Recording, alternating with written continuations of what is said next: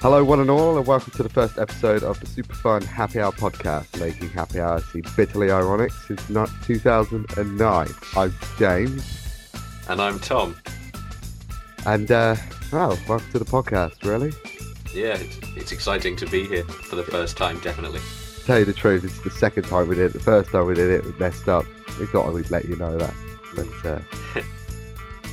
So bear with us if we sound a bit sort of bored because we've talked about this before.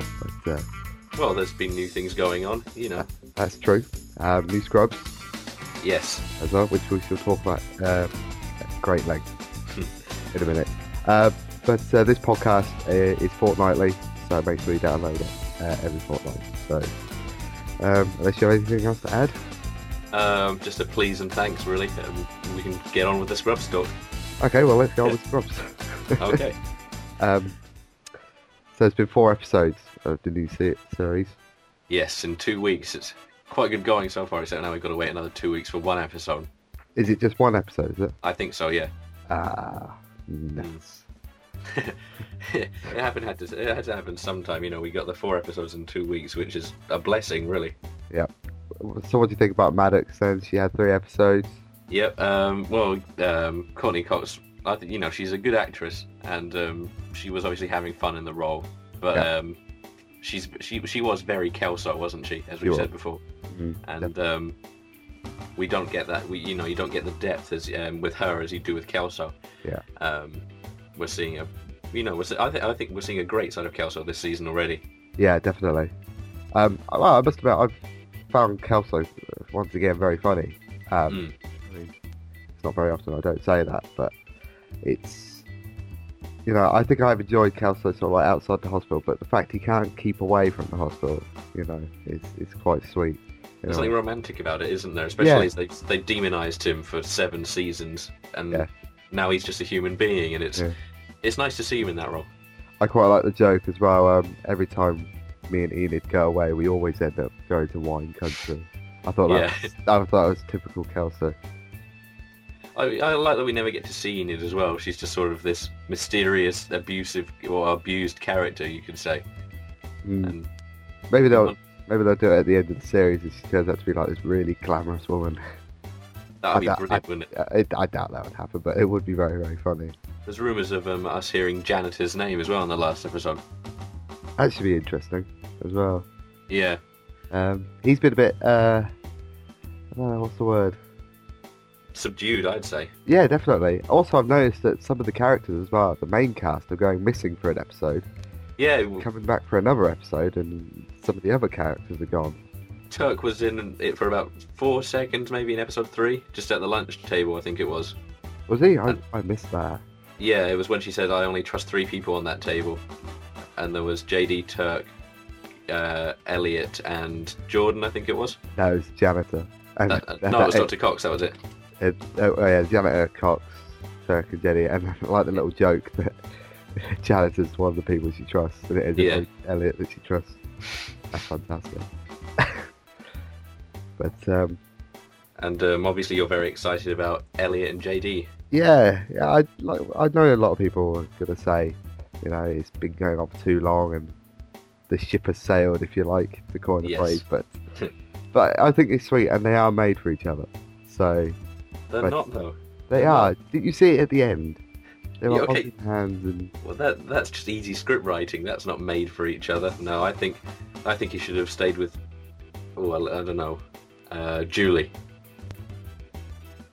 I don't know. I like TCW as well. TCW. She wasn't in it enough. No. No, but I did like those episodes she was in. Especially just the scene at the funeral. the screaming montage. Yes. Every time I see that on E4, they cut it out. I'm so disappointed. Daytime E4 and Scrubs, it just doesn't go together, does it? You get all your favourite things cut out. Yeah, definitely. And it's like I've never actually seen the episode where he's with Heather Graham in the bar after she's come back from holiday. And they always cut out what his penis says to him in the bar. I've never heard it. You've never heard it? Oh, I don't know what he says. Oh, that's a shame. Do you know what he says? I do. It's on YouTube somewhere. I'll have to find it. He calls it Mr. Peeps. Yeah, I know. He says Mr. Peeps, and then he says yes, I'm British or something, and then they just cut it out. Oh. He goes, why are you British? And he goes, I'll explain that later. Just ditch the duo, I think, and get the girl or something like that. Really? Why would they cut that out? I'm thinking about that. I don't know why they cut that out. Oh. Although my favourite moment in that episode is just when he just says, "Oh, I was out with this girl earlier and I blew her off to come with you," and he just says, "I will kill you." Yeah. But no, JD's. That was in the. Oh, what was the other name of the girl? Oh, Kylie. Kylie. Yeah, that was in the Kylie episode, wasn't it? My favourite episode with her was the lockdown episode. Yeah, I think I liked Tara Reid in that episode. That's one of my favourites. That's one of my general favourites, actually, I have to think, going back to that. If you think about it, it just had all the characters in there, all in the same situation. It was minimalist, but it was great. I loved it. Jordan's brilliant. Indiana Jones parody. Yeah. There was one more thing. The fact that the fourth episode, I think it is. If no one's seen any of the new episodes of Scrubs, then you can watch them dubiously online. But the fourth episode has, they're sort of playing on JD's fantasies now, which I think was great. Yeah. Especially. What was the table tennis match that he had? It was the Sasquatch versus a ninja. Yeah. Versus a ninja. That was it. And the Sasquatch won. And then him and Turk took him to a carnival to celebrate. Yeah, it always involved Turk. The little cutaway as well when Elliot and JD were walking down the street, and the cutaway is obviously JD and Turk having sex. It's typical JD. That killed me. I'm really liking the sort of outtake bloopers they're doing at the end of the show now. I'm glad you brought that up, because in the second episode, the one where he goes, where he talks about having Carla stuff? Yes. I don't get that.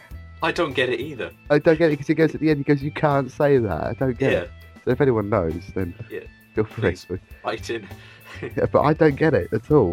It's a bit weird. But yeah, I'm enjoying that as well.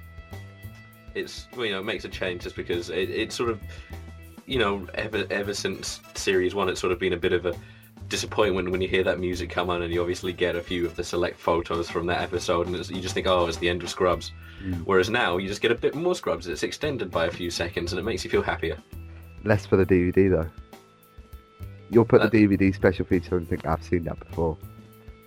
That's a good point. And I feel, well, it's only going to add up. It's going to be about 5 minutes footage at the end of the series. And if they can't put more on the DVD, then that's not a very good DVD in my book. Yeah. Okay, here's a question: your favourite Scrubs moment of all time? You can't do that. You can't do that to me without any warning. Not any that comes to mind. Not really. I mean, I know that I'm going to be hard pressed to find an immediate favourite, but what if I were to say the secret decoder ring bit? I just think JD and Turk together are superb in everything they do. That bit sums up JD and Turk all over. It does. I think it's fantastic. That and when they're doing the Sanford and Son singing them. Wow, wow, wow. Yes. That actually moment probably holds more memories for me. When I went to Dublin with a few friends, we ended up convincing the entire crowd we were with at a gig to actually sing that.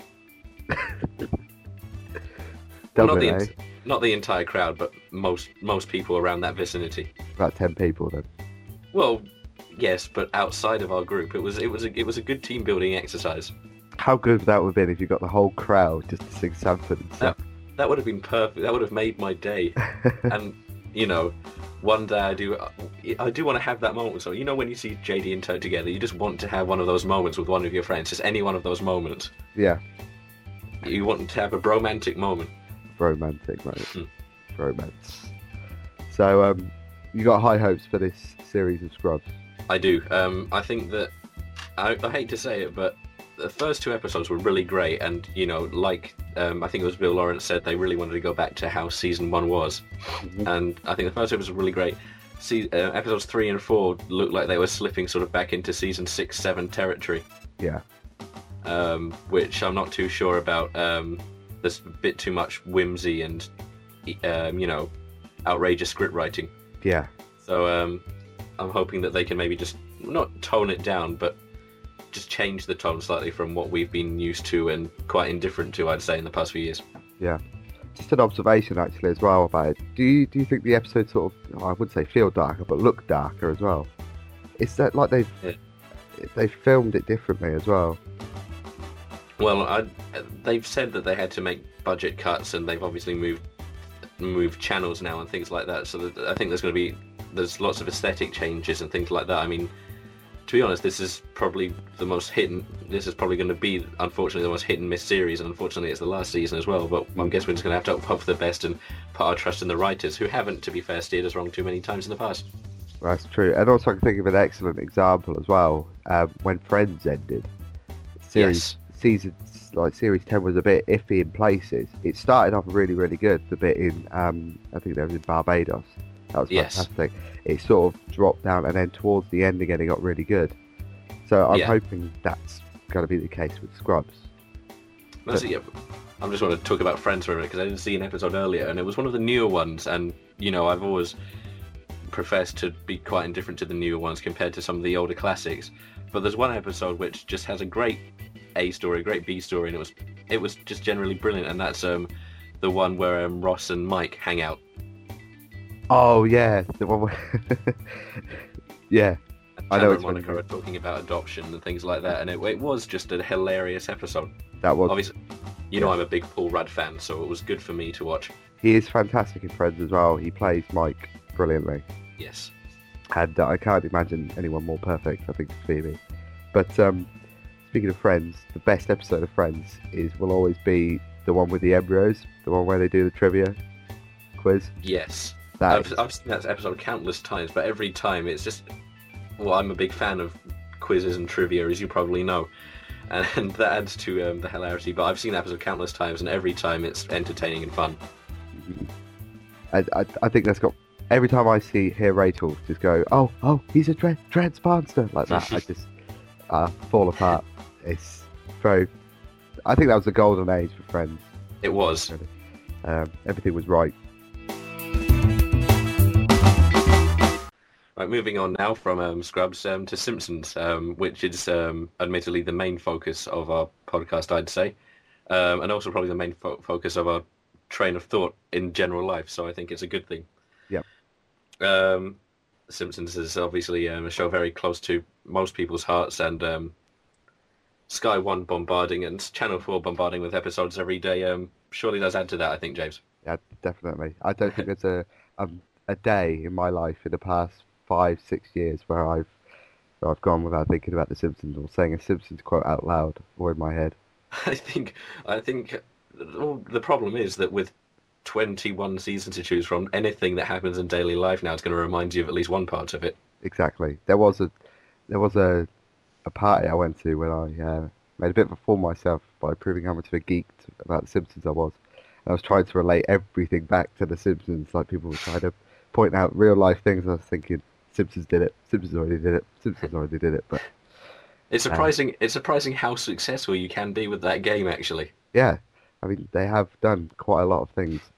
Yes. I mean, you'd expect after 21 seasons, but for me, it's the best TV show on earth. Yeah. Besides Top Gear. Yes. Well, I'm sure we can talk about Top Gear some other time. Yes. But we're going to be focusing mainly on seasons 1 to 10 of The Simpsons, I think, because after that, it does get a bit hit and miss, we can say. Mm-hmm. Yeah. But the first 10 seasons were more or less pretty much perfect and pretty much raised me, actually, from the age of about 7. Yeah, me too. Go ahead. Oh, I was going to say, actually, the first time I remember, actually, was I had a Simpsons video. It was called Greatest Hits. It had 5 episodes of The Simpsons on, and there were 5 brilliant episodes. And that really sort of raised me while I was in secondary school. The first Simpsons VHS I ever owned was Heaven and Hell. Heaven and Hell. I don't think I ever owned that, but I can't remember. I had some good episodes on it. I think we had Home of the Heretic. Yes. The Treehouse of Horror with the art gallery. Art gallery. Yeah. I can't for the life of me remember the other two, but there was the Springfield, how learned to stop worrying and learned to love gambling. That episode's fantastic. And yeah, I've just those 4 episodes. I can't remember the fourth one. I'm sorry, but those 4 episodes did just complete my childhood, I think, and made me the person I am today. Mm. Um, James and I recently made a list of our 20 favorite ever episodes, which was quite a task in itself, really, wasn't it? Yeah, it took us really the best part of 90 minutes. Yep. Crafted it quite late one night as well, and I'm actually quite happy with how it panned out, because at that time of night, you're not thinking straight. You just might think, oh, put Treehouse of Horror 19 in there. Definitely. But surprisingly, the list did have a lot of criticism. It came under some fire, yes, but you're going to get that with any list, and with something as broad as The Simpsons, obviously not everyone's going to be happy. Yep. But I stand by our choices. I do as well. There's every episode on the list should be on the list. I don't think there's an episode that shouldn't be there. I quite agree. You could say there are episodes that should be on the list which aren't on there. But yes, there are honourable mentions, you could say. Yeah. One of my favourites I was thinking about the other day, Med to the Mob. Mark Hamill is brilliant in that episode. He was, wasn't he? He's absolutely fantastic. And it's just the fact is that people know him better for Luke, being Luke Skywalker. People will address him more as Luke Skywalker. And they took that into like a fantasy world, and they're still doing it in the fantasy world as well. Oh, of course. That's fantastic. And obviously, Fat Tony is a brilliant character as well. Yes. Who voices him? Joe Mantegna, I think his name is. Oh, yeah, that's right. But yeah, he's wonderful.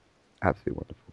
And to add a bit of structure to this podcast, because this is completely unscripted, as you may have been able to tell. To add a bit of structure, we were going to read out our top 20 in ascending order. That's the one. Yeah. So what's at number 20? At number 20 is a season 7 classic called Team Homer. Yes, I actually watched this last night, and there are just some show-stopping moments in that episode. I love Burns in that episode. Yes. He's hilarious. Burns is pretty much always hilarious, but he's especially hilarious in that one. Just seeing him try to go bowling is fantastic. You were telling me about your one of your favourite moments earlier with just Moe trying to obviously break Mr. Burns' knee. Yeah. After he was already incapacitated, actually popping it back into place and allowing Mr. Burns to play. It's the story of Moe's life, really. Nothing goes right for Moe. He tries taking his own life, and that still doesn't go right. And it's yeah, I just love that little bit. You just really feel really sorry for Moe, but you laugh at the same time. Oh, of course. Pretty much, that is pretty much Moe's story, isn't it? You feel sorry for him, but you just still laugh. Mm. And I think Moe is probably one of the most compelling secondary characters. Yeah. Or one of the funniest as well. I mean, I remember he's at certain points he's got someone underneath the floorboards in his bar. He's got a killer whale that he managed to get hold of somehow. He's got a few pandas in there sometimes as well. Yeah. As I recall, and it's just. You just wonder how he gets himself into these things. And I think with Moe it is as well. You dislike him so much, you just love him. Everything about him you dislike. He's like really ugly. He's a horrible person, but you love him because he's just, I don't know, everything goes wrong for him. And he's just Moe. Just Moe. Speaking of Team Homer, actually, there's a fantastic bit of dialogue in that episode where Homer's talking on the phone. He goes, "Oh, I'll go, my damn wiener kids are listening." Yes. And the kids just... Homer in that bit was brilliant. Yeah. That was actually... I think that's got to be one of my favourite lines of all time. Just the fact that Marge has obviously told him not to swear in front of the children. His response, it was perfect. Yeah. Bart has just said that these uniforms sucks, and then Marge just questions it, and then suddenly it cuts to Homer and he's using that word more times in a sentence where he doesn't really need to. Yeah. Suckiest bunch of sucks that ever sucked. I mean, there's just no need for that at all. That's the story of Homer's life, really, though, isn't it? Yeah, really. Yeah, definitely. But, yeah, It's a great story, great A plot, great B plot, with the school uniforms. Yes. You see a brilliant piece of scene with Skinner and Chalmers, who are probably the greatest pairing in television history. One of the greatest pairings. Let's not go overboard, James. I'm a Well, big okay. Mitchell and Webb fan myself. Oh, okay. I, if you ask me, I think that Skinner's better, but you know, Well, but yeah, that scene at the end where he's taking the final analysis of the school and it starts raining yes. and it looks totally innocent and everything, and all the Skinner's nightmare is just unfolded before him Yeah. when all the uniforms are going by colour, and suddenly he remembers that his mother's in the park. And Skinner, Chalmers' reaction is, "This I've got to see." Doesn't care about the school anymore. Yeah. Just wants to see Skinner being humiliated, and that's I think fantastic. I think Chalmers' general disdain for Skinner is just it's a great sort of storyline that you get all the way through, and I think another one of those moments right at the beginning of the episode, when Bart actually starts the rampage, Mm. and just that brilliant sense of foreboding when Chalmers gives the school a perfect 10 and starts with the 0. Yeah, And now I've, just doubting Skinner's ability on time. It's 0, and I'll do the 1 afterwards just to make sure. But yeah, great episode, I think. perfect. And okay, let's have a number 19. Number 19 is Separate Vocations from season 3. The provocation. Is that the oldest one we have on the list? Um, I believe it's well, we've got Flaming Moe's and Bart the Lover later on in the list, but they're also season 3 as well. So you could argue that no, Oh, Flaming Moe's is the oldest episode. really? That was first broadcast. Well, But yeah, Separate Vocations probably a criminally underrated episode. I'd say so. I mean, some of the earlier seasons are forgotten now, really, with so many on there, and I don't, as sad as it is to say, most people who watch The Simpsons nowadays aren't really interested in the earlier seasons, which I think is a big shame. They're missing out. Yeah. Um, but yeah, Separate Vocations is a very underrated episode. I haven't seen it in a while, but there's bits and pieces that come back at me, and it's a very emotional episode at some parts as well. The fact that sort of Bart realizes his place in society even after, doing good and policing and things like that, and I don't know, I really enjoyed it. Mm. There's a great bit of line actually. I watched this earlier. There's a great line in it. Lisa's talking to Janie in class, and Janie Yes. says, "Oh, that was a complete waste of time." And Lisa says, "Janie, school is never a waste of time." Miss Hoover just turns around and says, "All right, children, we've got 1 minute to go. Now face forward and look at the front of the room until then." It's just, poor Lisa. But it's a great episode. People might argue because people don't remember it, it's not that good. But I think it's easy to forget episodes like that. But when you see it again, you're reminded of how good The Simpsons was, Yes. and It, that's a perfect example. well, that's I've got nothing to add to that. I'm not going to profess to know anything about the episode because I haven't seen it in a while. So I'm going to hastily jump to number 18. Okay, number 18, fantastic one, which is on everyone's probably top list, is Homer's Enemy from season 8, Yes. with the brilliantly but tragic story of Frank Grimes. One of my favourite one-time characters, I'd say. Yes, I probably agree with that as well. It was well, it's just a perfect example of how things just happen for Homer. I mean, I like the sort of parody that they did on themselves when obviously Frank Grimes is looking at the pictures, and obviously you've just sort of got all this basically Homer's adventures condensed into 4 pictures, Mm, and it just shows you how ridiculous his life has been. yeah. Standing with Gerald Ford, being in space, hanging out with the Smashing Pumpkins.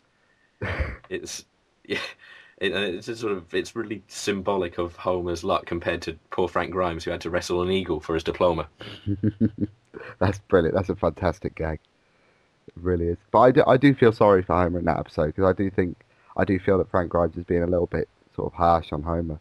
Hmm. Yes, Homer has had it easier, you might argue, but that's not really his fault. And Frank Grimes can't really blame him for the poor life that he's had. So, But I think that's the idea when the scriptwriters are writing it. Yeah. You make up your own mind about Frank Grimes, but there's enough humour in that to make it just a hilarious episode. Of course, and also there's some great Lenny and Cole moments in there as well. Lenny and Carl. Talking about the greatest pairing on television, they might be Yes. a good one as well. That's up there, isn't it? And one of the few. Well, they got a good look in the movie as well, with one of the best lines I think from the movie. Mm. Yeah, I've always been happy with Lenny and Carl. I'm not too sure if you've seen any of the later episodes. Occasionally, they do sort of allude to a homosexual relationship between them a bit more. Yeah. Than the earlier episodes, which I'm not too sure about. I think it's best just kept them as friends and always allowing all the speculation to just be kept under wraps. I think there was an episode, I might be wrong about what episode it was, but I think it's the one where gay marriages are legalised in Springfield, and Homer becomes authorised to marry gay couples, and Yes. he said the first one I'm going to do is Lenny and Carl, and Marge turns around and says no, let them figure it out for themselves. I was disappointed in that because they're trying to make it a bit more controversial, Yeah. Well, that was I think there was a huge news story building up to that because they had actually revealed that they were going to out a character, hadn't they? Yeah. And eventually turned out to be Patty. Yeah. Thinking about it, it isn't that surprising, really. But I honestly thought it would be surprisingly Smithers, even though everyone knew he was gay. Mm. But then I also thought, would it be like an all an act or something like that? But he's too gay, really, for it to become an act. But There's that great montage, isn't there, in Troy McClure's 351st episode Spectacular with Smithers. yeah, And I think the relationship between Smithers and Mr. Burns is excellent. And Home with the Smithers is one of my favourite episodes now, yeah, after seeing it recently. And no, that really just gives you another insight into sort of, well, thinking about it, Homer does just sort of ruin the lives for everyone around him while sort of getting on with his own. he does, yeah. But just going back to the Lenny and Carl thing, Mm-hmm. I think the way they sort of stick up for Homer and the way they defend him is quite sweet. Even though he does all these things wrong, like he's drinking beer at lunch and sleeping in his radiation suit and Yeah. not chewing while he eats. That's one of my favourite lines in the show. Just, I'd say he's more like a duck. Yeah, Pigs tend to chew. yeah, yeah. And the fact Lenny's been keeping count of how many times Homer should have been killed, and it's something like 300. Yeah. And Carl just turns around and goes, "Yeah, it's best not to think about it." It's like, we humour Homer. We know what he's like, but we appreciate him for what he is, and I think that's why what Frank Grimes failed to realise to appreciate Homer. He's really probably the first genuine, normal human being they had in the show. If you think about it, he's the only one who sees how ridiculous the rest of the world's acting. Yeah, I think so, definitely. Because even Marge has some kind of tolerance for Homer. Yes. But Frank Grimes has none at all. He obviously, what an idiot he is. Yeah. But, Okay, so we can move on to number 17 on our list now. Yep. Number 17, season 6 is Brown Springfield. Springfield, one of your favourites, isn't it, James? Yes. Yes. It's a great episode. Mainly because I do like Lisa's episodes. I've never been a huge fan of Lisa over some other characters, but definitely her episode, Dating Nelson, was one of my highlights. But I I like Lisa. It's nice to... She sort of like acts as the... How do I put it? Well, the normal part of the family. Yes. 'Cause I think even Marge is a bit crazy. Well, actually, Marge is crazy. Some of the lines she comes out with is amazing. Homer's Homer and Bart is Bart. And Maggie isn't your normal one-year-old baby. No. But Lisa, I think, acts as like the normal part of the family. And it's nice seeing how she tries to cope and survive in that. And her saxophone is the only sort of outlet that she has. And when her hero dies, it's quite heartbreaking to see how she copes with it. Mm. But again, that episode you get to see what a nice person Bart is, you know, Yeah, underneath that. I do like some of the more, yeah, I wouldn't say emotional, but definitely, well, just showing Bart's nicer side, especially towards his sister. I mean, obviously the sibling rivalry episodes and bits are hilarious, but it's nice seeing a sensitive side to both of them sometimes.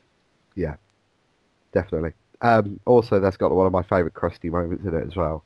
The bit where he's holding a press conference, and he just cuts in. He goes, and I can assure you that that family were decapitated before they entered the House of Knives. You just kind of wonder and think, what kind of fairground is he operating that has a House of Knives? Crushing. Fantastic. But yeah, I like that episode. Obviously, because it's got some great references to cultural things as well. The cloud moment was a big highlight for me in that episode. It's probably one of my favourite moments ever, I'd say. The uh, the Mufasa bit, I think, got me. I had to research the joke, but the more I got into it, was it's very, very funny. A very And funny episode.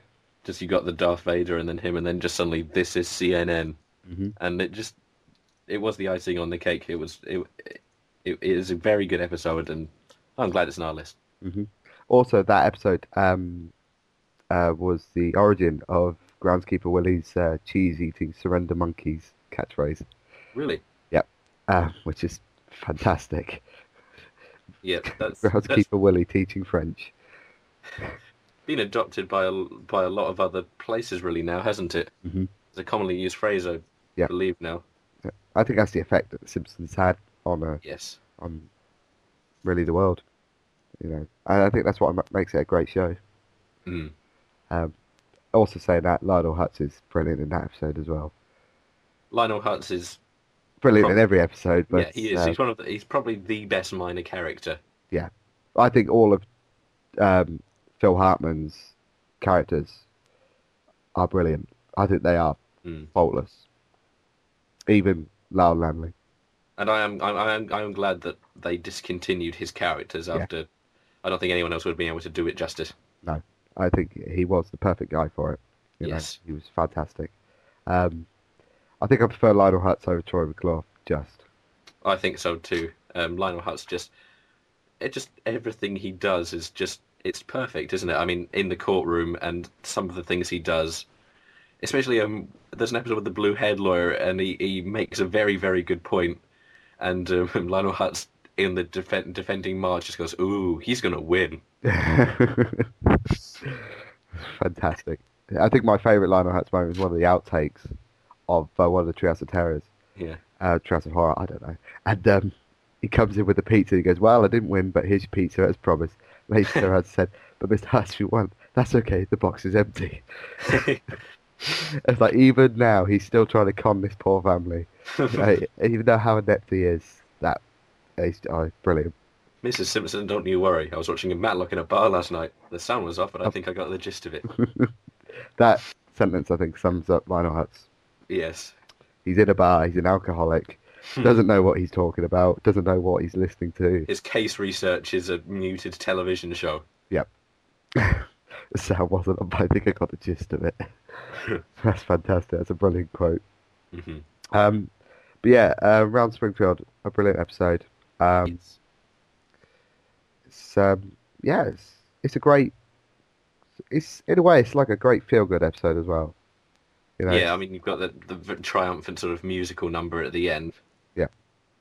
And it's nice seeing Bart being nice to his sister, but also Burns is once again brilliant in that episode as well with the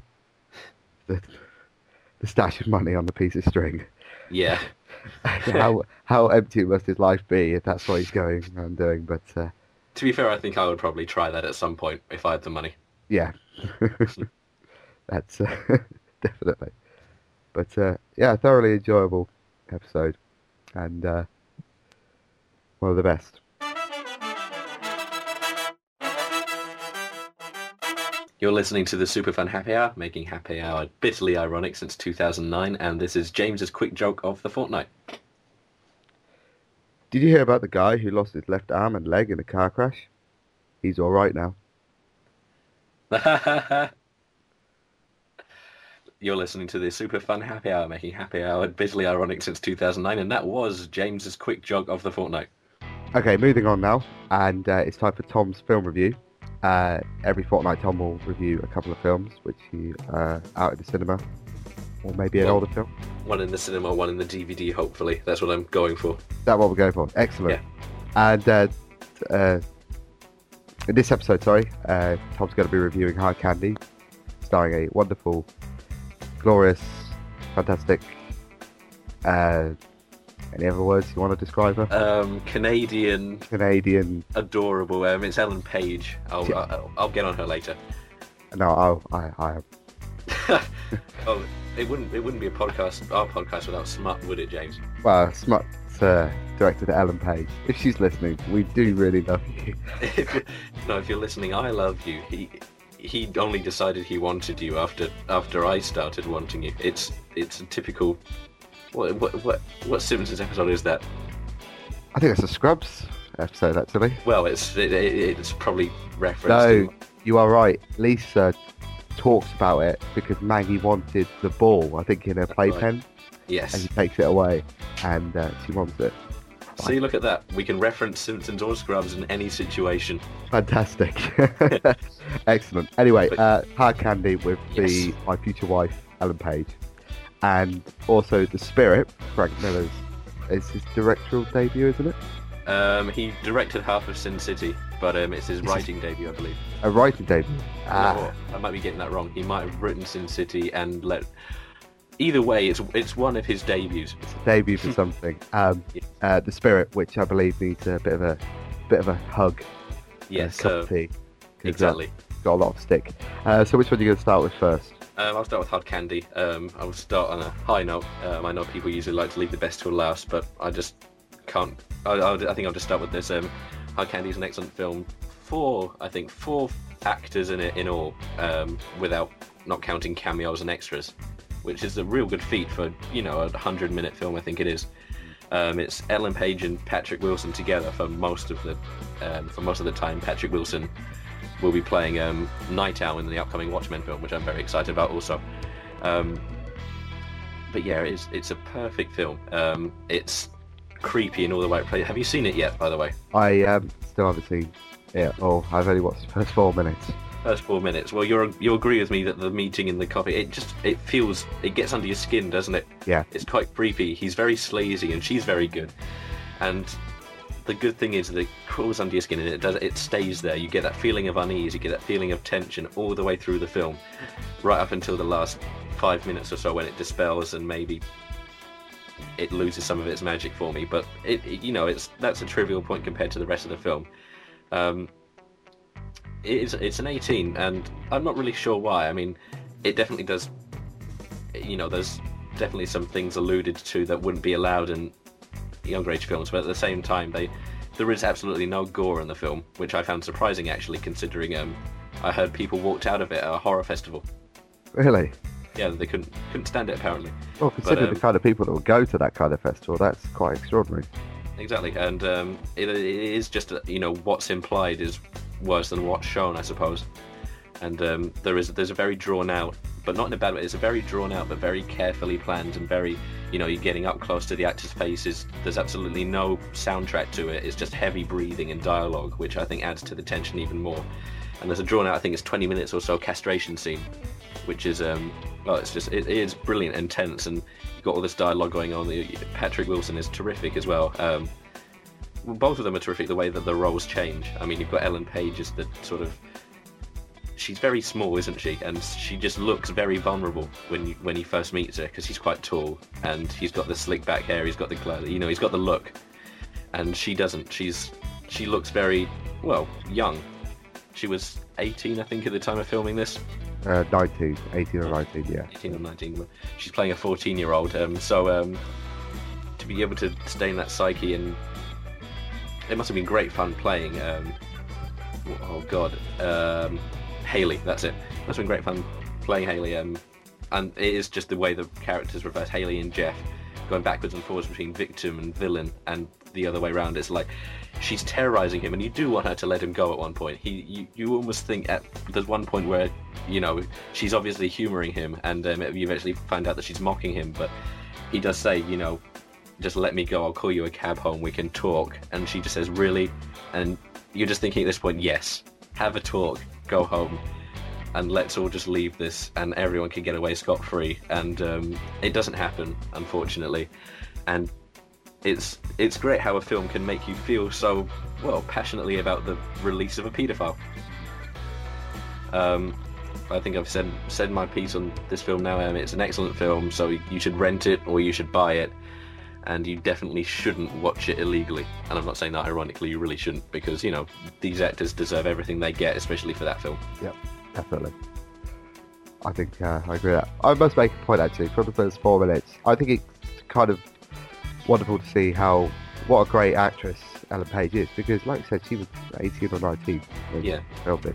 Yeah, she's got quite a sort of a very young look, but she does actually manage to pull off this sort of 14-year-old sweet innocent girl look in the film. Yeah.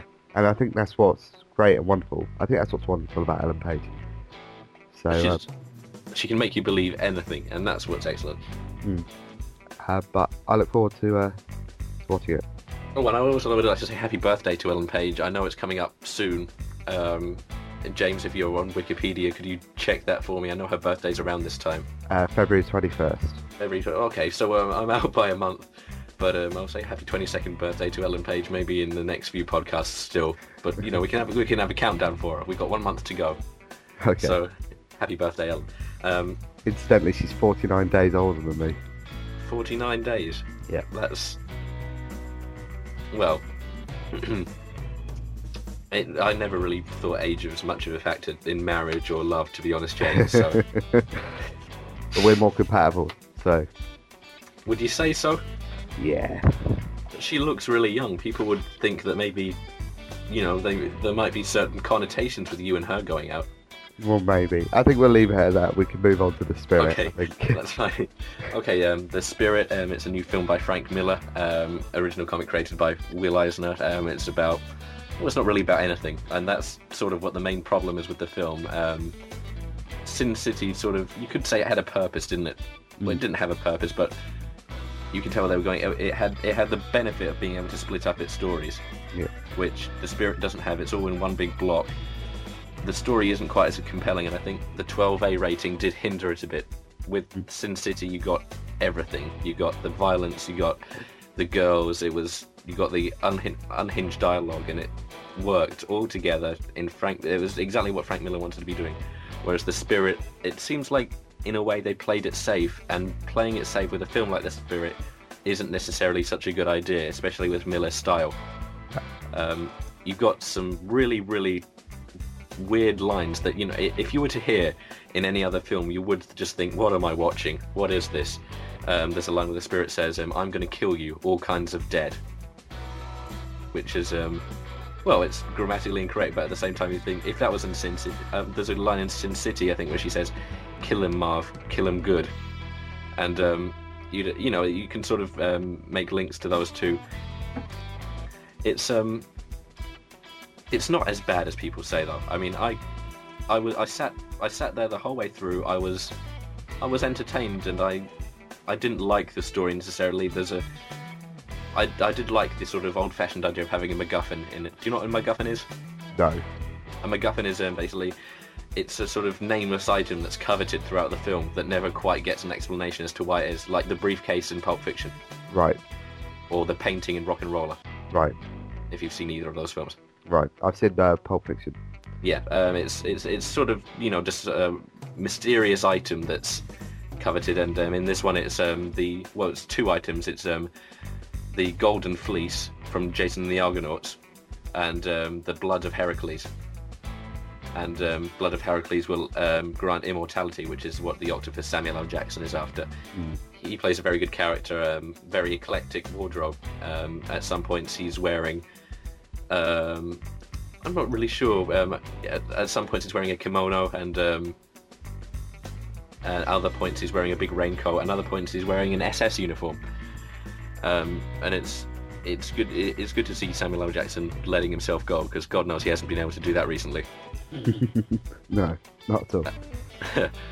And no, I very much wouldn't say. I was very entertained by the film, and it's not too bad. I mean, if I was to give it a rating, I'd give it a solid 4 out of 10. So that's a 2-star rating by any general magazine standards. Would you? How do I put it? If you hadn't seen any of Frank Miller's other movies like 300 or Sin City, would you have liked it more? I don't think so, and I think that's what the problem is. People who don't know Frank Miller and people who haven't seen any of his films wouldn't exactly appreciate it that much. I mean, you know, I did my homework. I've watched 300 and I've watched Sin City, and I've liked Frank Miller's style, and I think that people who don't understand that or don't quite get what he's doing with his films would feel quite puzzled by the way that he works, if you will, and because it's true, he's sort of half joking in everything he makes. I think that's what people don't get. He's having fun, and he's sort of making fun of the audience, I think, at the same time, which works for him on certain levels, I suppose. So The Spirit, not that bad. I'd say go and see it, but feel optimistic when you're seeing it, and make sure that you know that, well, you know, just do your homework on Frank Miller. There's a few stipulations to that film, which doesn't necessarily mean it's good, but it's not that bad either. And don't believe what everyone else is saying. Oh no, definitely not. I mean, it's a film, and it doesn't deserve some of the abuse it's been getting. You know, I mean, I think Sex and the City and The Happening and things like that, they deserve everything they get. But I mean, they were just vacuous pieces of money-making blockbuster Hollywood summer. Two very bad films, and I should have a worse list at some point, I think, as well. But no, The Spirit, I think it was a film that Frank Miller wanted to make, and that he did make, and I think we should respect him for that and enjoy his style. Okay, excellent. Just quickly before you before we move on, actually, you mentioned The Happening. Yes. Which is obviously directed by M. Night Shyamalan. Yes. When would you say it was his last decent movie? You know, it's something that I've sort of laid awake thinking about, and not obviously in too much detail. I'm quite a scaredy cat, so thinking of most of his films at night would tend to give me the chills. I'd say that I have to say I did quite enjoy The Village until the twist. Did you ever see The Village? No, I didn't. No. I did quite enjoy it until you get the most ridiculous twist in film history, really, and it sort of it's a game changer. It's a rattlesnake in the mailbox, if you will. I think I enjoyed Signs, and I think I would say that Sixth Sense, Unbreakable, and Signs are good films. But he's yet to make an excellent film. Yet to make an excellent. I'd say so. I'm not one of the cult Sixth Sense fans, really. I preferred Unbreakable to Sixth Sense, if I'm honest. Okay, moving on now into the podcast. We have our top 3 people of the week. Every fortnight, we make up a list of top 3 people. Yes, it's called Top 3 People of the Week. It has a better ring to it than Fortnite, doesn't it? Yeah, but it's the top 3 people of 3 people who I think are awesome. Really. Yes, basically. And Tom, would you like to say number 3? Yeah, so number 3, number 2 for me, we could say, Robert Downey Jr. What? Sorry? Why is that? Sorry. He's an excellent actor. He's come back since summer 2007. He had his breakthrough role as Iron Man. Wait, summer 2008. That's it. What's wrong with me? Summer 2008. He had his real sort of comeback role as Iron Man and as Tony Stark. Have you seen the film? Did you like it? Iron Man. Yes. I have actually got to sit here on DVD. Well, on Blu-ray actually, but I haven't got around to watching it yet. You really should. It's a very, very good film. It's really fun, and they have made it very well. It's got brilliant special effects, but at the same time he puts in an excellent performance, and He was then seen on Tropic Thunder, which not a very good film, but he was definitely one of the highlights of it. He's coming back now. He's got Iron Man 2, and also the Avengers movie, both of which I have high hopes for. And he's also going to be in the new Sherlock Holmes film with Guy Ritchie, which I'm very much looking forward to. What do you think of that? Well, I'm not really a fan of Guy Ritchie. No? No, I don't really like his movies. They all seem a bit sort of... Yeah, I actually know Lock, Stock was a very good film. But no, Guy Ritchie's films are not really my kind of thing, really.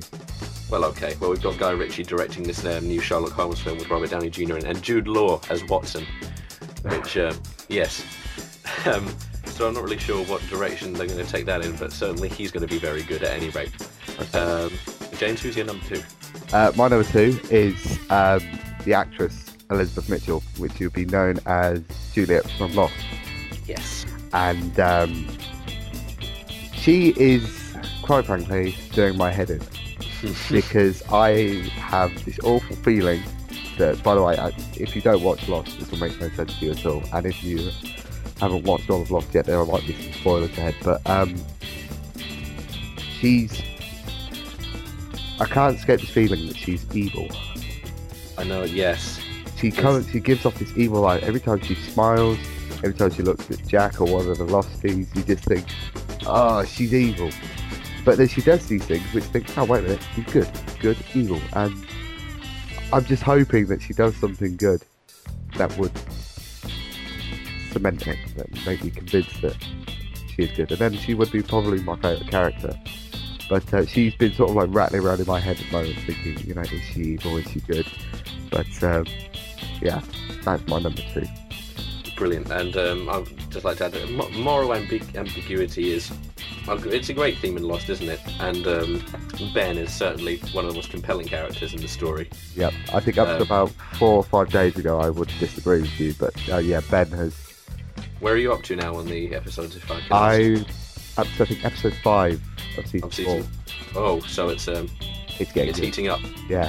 And for those who don't know, before up to about 8-10 weeks ago, I hated Lost. And because I tried to sit down and watch it, and the problem was that I was watching it random episodes. I wasn't watching it from the start, so it wasn't making any lot of sense. I was thinking, what the hell's going on? But I gave it another go, watched it from the start, and I've become very much addicted to it. And I'm trying to get it all done before season 5 starts. I think you'll make it. I think I will have it. But what are you going to do? I mean, you've had 8 weeks now of seasons 1 through 4, and now you're going to have in about 10 weeks time you're going to have to wait a year until your final fix. Well, that's okay though, because I can watch all the seasons again and think, oh wait, I missed that, or I missed that, or I just thought of a new theory. But I think that's what's great. We don't want to get into Lost theories. I think we could be here all night, but I think so, yeah. Right, would you like to announce our number 1, or should I? Well, I think I should, because seeing as she will be my future wife. Go ahead then. Go ahead. I'm just going to leave. Every time you make one of these jokes, I'm just going to let you do it. Okay, right. Number 1 is the lovely, the adorable, the wonderful, the Canadian Ellen Page. I don't even really want to say on her. She's just wonderful. She is a very deserving number 1 for our first ever podcast. I think I originally fell in love with Ellen Page about a year ago watching Juno. Which a very, very powerful film, and received some quite unfair press after its initial success. Mm-hmm. And a very, very lovable film and very, very lovable character. And I just want to say thank you, Ellen Page, for being such an important part of my life for 1 year now. Happy anniversary. I'd just like to say thank you to Mr. and Mrs. Page for giving birth to such a wonderful daughter. But, you didn't have to go there, James. Well, I thought it needed to be said. She's wonderful. She is. I'm sure if this was Wayne's World, then, you know, I'm sure you've seen Wayne's World. I actually haven't. It's a constant source of embarrassment for me. You haven't seen Wayne's World? No, I'm a film reviewer and I haven't seen Wayne's World. You must see Wayne's World. Mike Myers' finest moment.